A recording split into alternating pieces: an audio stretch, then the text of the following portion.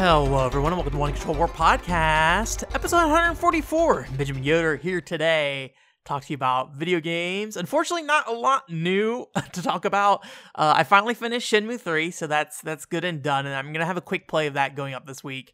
Kind of closing comments on Shenmue. I think maybe the biggest thing I kind of took away outside of the things I've already talked about and what I'll talk about in the quick play is, it being like a middle chapter story in the game, doesn't really add much to the story itself. So it does do a lot with building the relationship between Shenhua and, Ryo and Ren, but it doesn't do a lot in terms of progressing the story with Lan Di and stuff like that. So it's a little disappointing in that regard, but at the same time, I feel like, in hindsight, when thinking about Shenmue 1 and 2, I don't really know how much the story progressed in Shenmue 2. Shenmue 1 kind of sets everything up, and then Shenmue 2 is more or less just this constant search for Lan Di, which in some ways is kind of just what Shenmue 1 is. Though there's a bit more mystery in Shenmue 1, I feel like.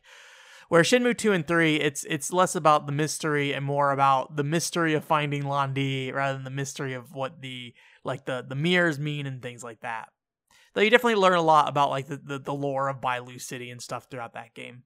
But with that finally done, that means I can finally start Xenoblade Chronicles X. So I went ahead and started doing that this week. And, I'm taking it kind of slow right now. One thing I always said I wanted to do with Xenoblade Chronicles X is that if I ever started the game up again, because if you didn't know, basically I played the game 100 hours. I accidentally deleted my save file through various means. I don't want to talk about it. And so I was, being a Monolith Soft fan, I still want to finish Xenoblade Chronicles X. So I wanted to restart it. So nearly 5 years later, here I am starting that game up again. The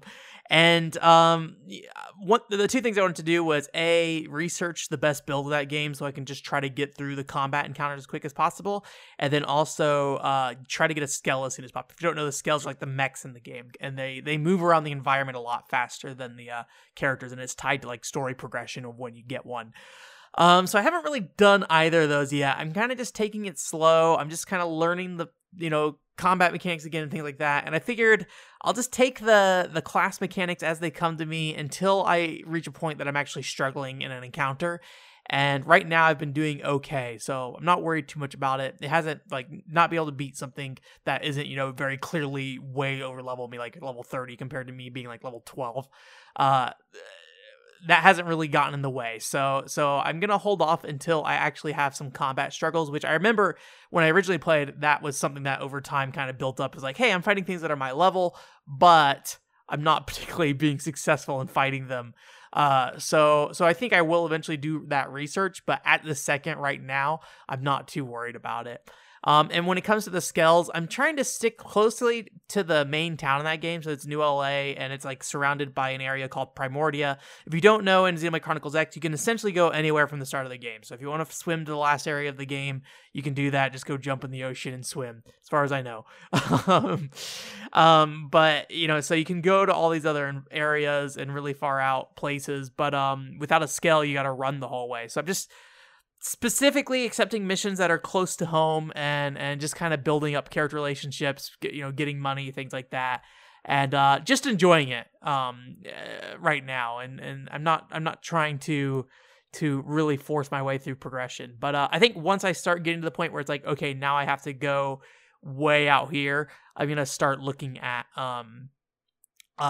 shoving my way through the story as quickly as possible so I can get that Skell. And as soon as you have the Skell, it doesn't open up everything. Eventually you get a jetpack for your Skell, and that really opens everything up, but at least you can move a lot faster. You're basically driving a car. So, and one unfortunate circumstance is that when I decided to play this game again, I was I'm going to play as a girl. Because I already spent 100 hours in this game as a guy. So I just wanted to see different outfits and stuff. So far it seems like it's all pretty much the same.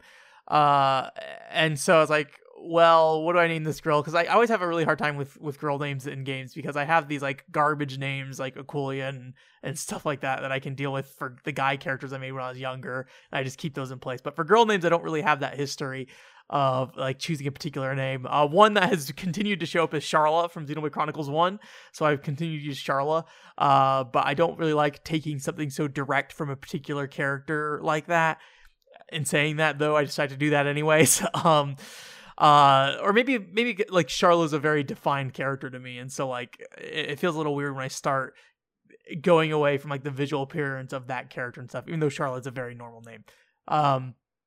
But so I was like, oh, I'm gonna name her after the fairy princess in Doraemon, the three fairy stones, and the fairy princess's name is Corona, which I made this decision a little while back, and then the coronavirus thing happened, and like, oh boy. So right now I'm named Corona in this game. We'll see if that comes back to haunt me. Maybe if I die from the coronavirus, I know where I got it from. Xenoblade Chronicles X. But you know, it's fine. Everything's good and fine. But yeah, so that's just kind of what I've been doing with that game, and it's gonna I want to keep this game as kind of like just a slow back burner game in the background, especially while I work on videos.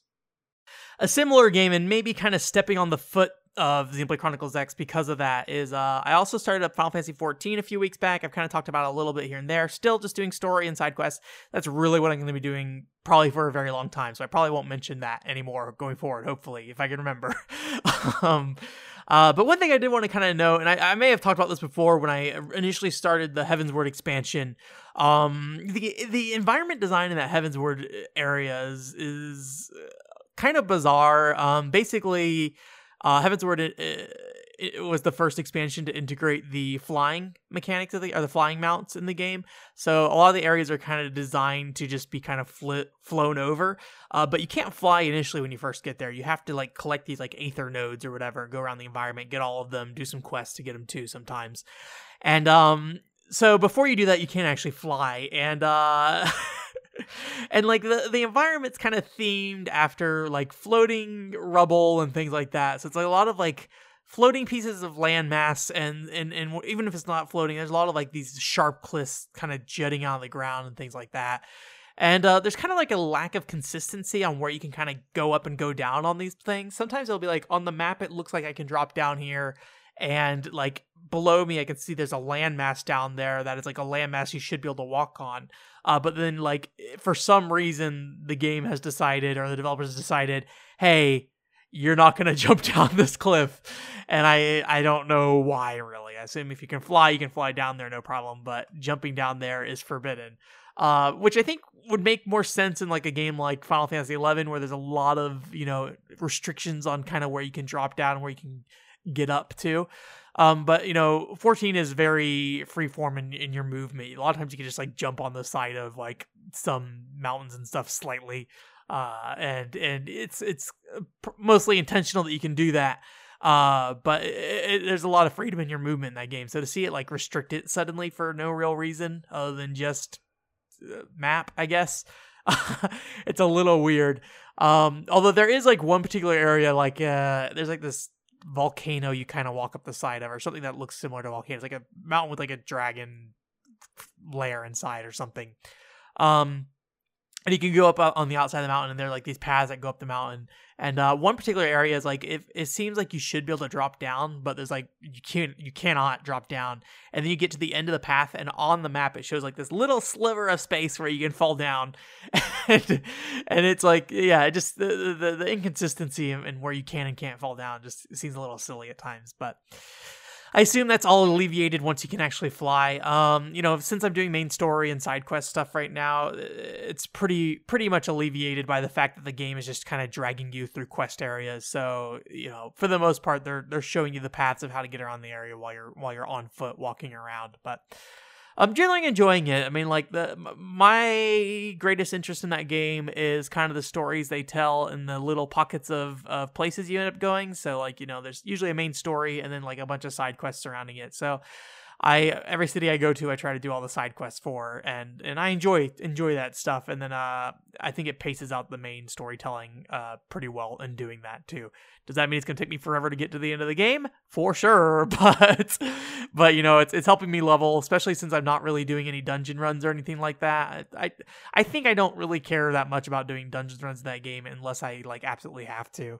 Or at least like doing repetitive dungeon runs and stuff like that. Maybe that could be also a sign of like my limited scope of dungeons that I have unlocked. You know, I'm still kind of locked to a lot of the 2.0 only dungeons. So when I do like a duty roulette, I usually get some dumb low-level dungeon, and I'm like, yeah, I've done this 200 times 5 years ago at this point. I'm good. So, yeah. In terms of news this week, there's actually a handful of things I wanted to talk about. Nothing too drastically big. One is probably very much not big, but it's kind of fun to talk about a little bit, is that Dirge of Cerberus got re-trademarked by Square Enix. So people are all rumbling about, what does that mean? It probably means absolutely nothing, because people re-trademark stuff all the time, like Wave Race and Eternal Darkness and things like that. And, you know, at least so far, there hasn't really been any, you know, anything that has come out of those kind of re-trademark things. So I really don't expect anything from this. I think the reason why it probably is getting more discussion now than ever is two reasons. One, you know, Final Fantasy VII Remake is coming out, I think a couple months from now.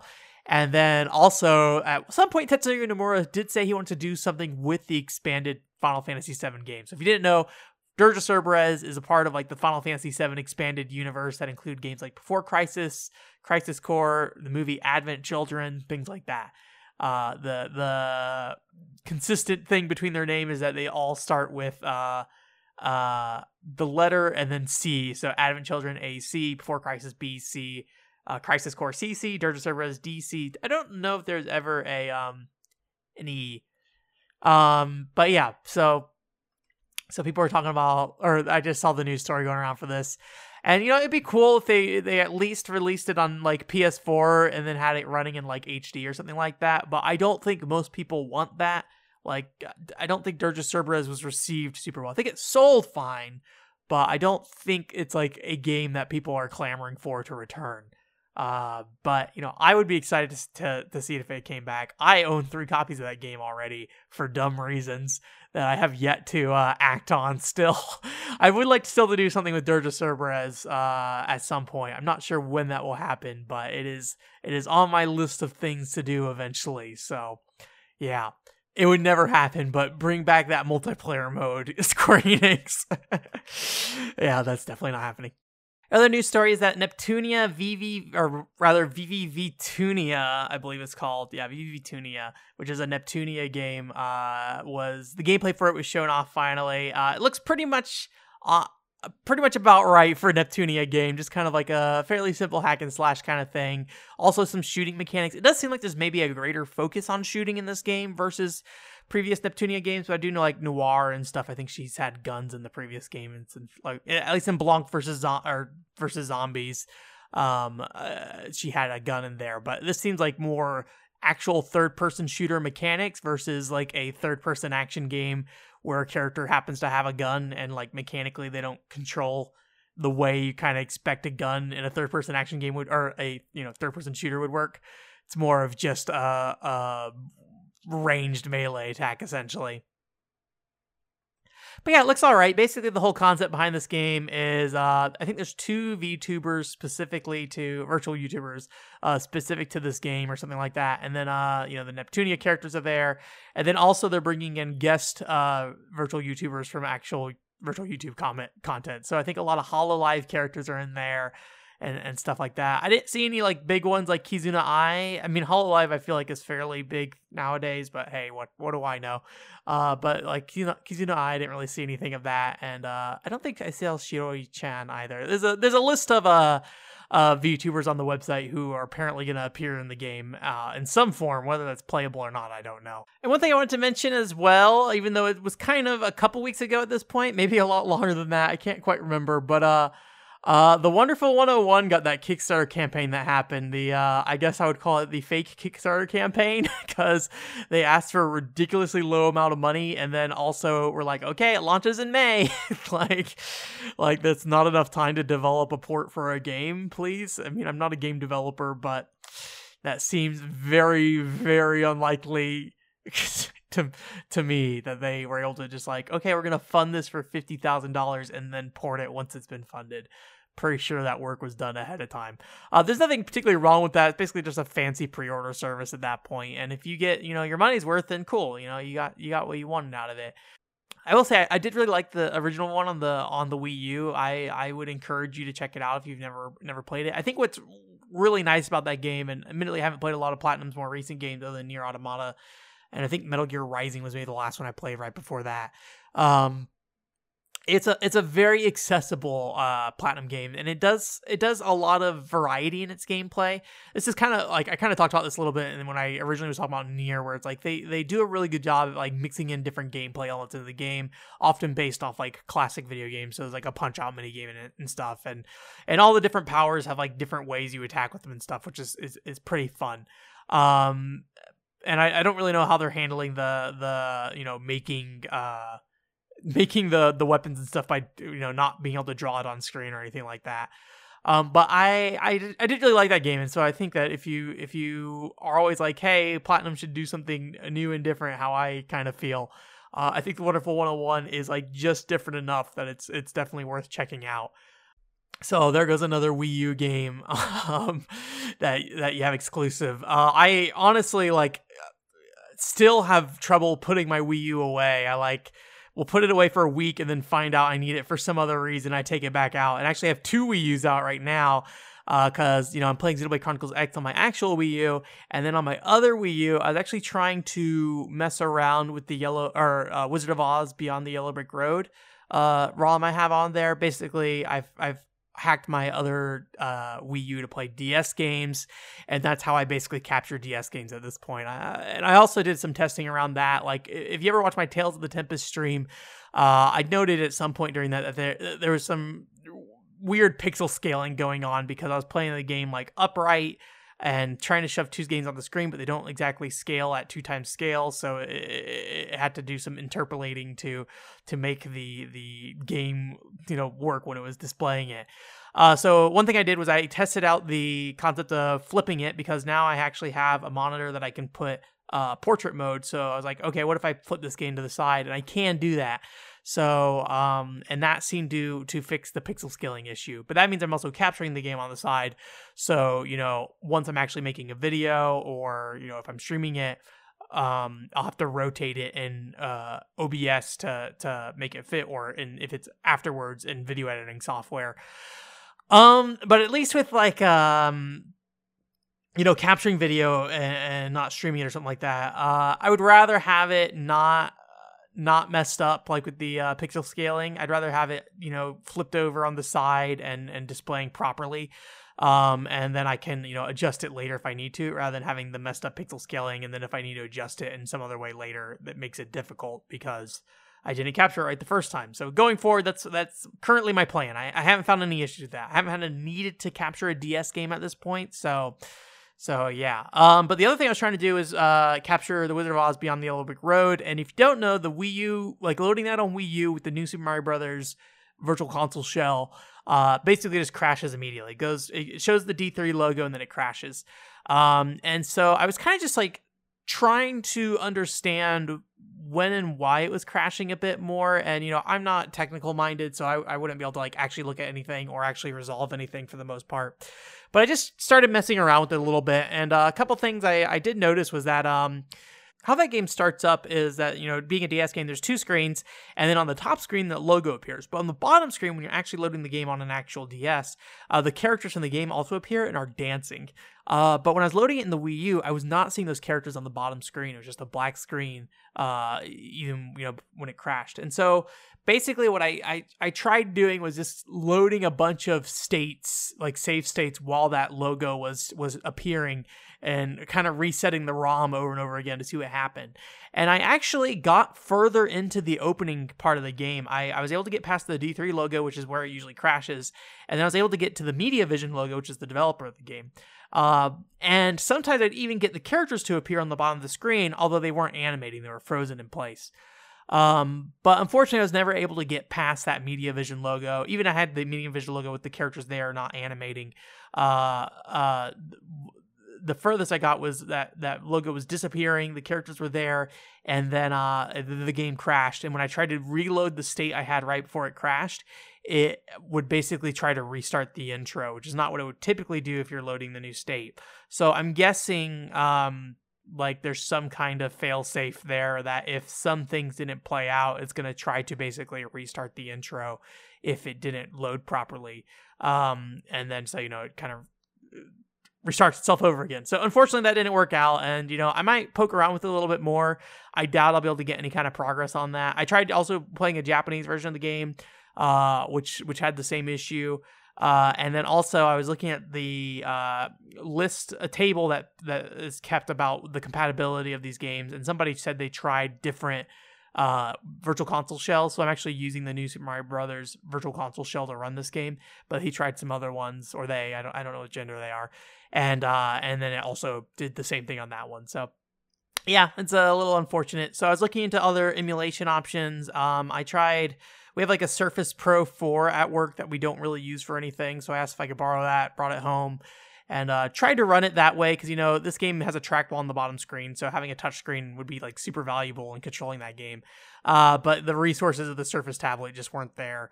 I think, so I also tried it on my PC, and I think on my PC it was fine. I had some sound issues, but if I didn't actually play any of the game sound while I was, making a video for that game, then I could get away not having, the sound issues. And I think it ran fine, just the issues. I don't have a good interface for interacting with it. I have to use my mouse to move the trackball and things like that. Which isn't necessarily a bad thing, but it might make the gameplay look a little sloppy compared to like a normal usage. I did see there's also ways to hook a Wii U gamepad up to your PC, but I couldn't figure out if that was just for button inputs or if that also included the ability to use the touch screen to use the touchpad or to move the trackball or anything like that. It seemed unlikely. So yeah, that game we'll see how that turns out. Worst case scenario, I'll put something out about it either in written form or maybe even audio only form. But still just exploring those options and messing around with that. Oh, and last thing I didn't mention during the news section, although it really doesn't matter that much, is Jet Girl's got a bunch of new Senran Kagura girls, one of them being Homura, which is my favorite Senran Kagura character. So I was like, oh yay, cool, she's in that game. But I'll probably, when I play that game, stick with the original characters for the majority of the game, mainly because I would, rather get more familiar with those characters before I just like jump right into the one that I know. I imagine there's probably like some sort of story mode or something where you go through some plot that doesn't matter at all, or the plot of the anime. I never watched the anime, so I never will probably. But yeah. I hope that game comes out here. I don't think there's an announced localization yet, and it's been out since January. So I might look into the kind of release gap between like Peach Beach Splash and stuff like that and other Marvelous games and see what's kind of the expected turnaround time for those games. I would like to play it at some point before the game completely dies, but 2 months later, maybe I already missed my window. So yeah. Anyways, that's going to do it for this week. Thanks for coming. I'm hoping next week I'll have the Gun Gun Pixies podcast up. So that's going to be coming up here soon. So if you don't have a normal show next week, don't be surprised. It's a shorter episode than the Lost Kingdoms one, so it is probably closer to what my standard episode length is. And then also I started streaming last week Doremi Fantasy, and unfortunately I had to go into work early a bunch last week, and it kind of drained on me a little bit, and I nearly fell asleep during that stream. Thankfully, if you're watching that stream, you're like, oh boy, this boy is so tired and not very entertaining, go ahead and skip ahead like 45 minutes, and I do wake up. I get up, kind of shake myself awake, and then shove some like sugar in my body to encourage energy to come to me, I guess. It's a really fun game though. I really like Doremi Fantasy, and we'll probably finish it next week, or this week rather. I will probably finish it before the typical stream time's over. And I plan to play Left Alive next. I don't have my copy of Left Alive here yet, but that's the plan. And I don't know if I'll start that next week. I probably will play something else in the meantime just to fill some time, and then the week after actually start Left Alive for real. And I also have that Shenmue 3 Quick Look coming up, so also keep an eye out for that. But yeah, so, in the meantime, look forward to that Gun Gun Pixies podcast coming up. And then I'm still working on the Otoko Doll one. I'll go ahead and basically start to do the actual video editing process on that soon, I think. So yeah, anyways, thanks for coming. Mondays are podcast days, 9 a.m. Pacific time, and then Thursdays are stream days at 7 p.m. Pacific time. So if you want to see me stream, go to my website and you'll find a link to the Twitter or Twitch thing there. And I really need to change my Twitch user to line up with the website. And then also like on YouTube, you should get a notification as well if you're subscribed there. So, all right, thank you. You have a great week. Bye.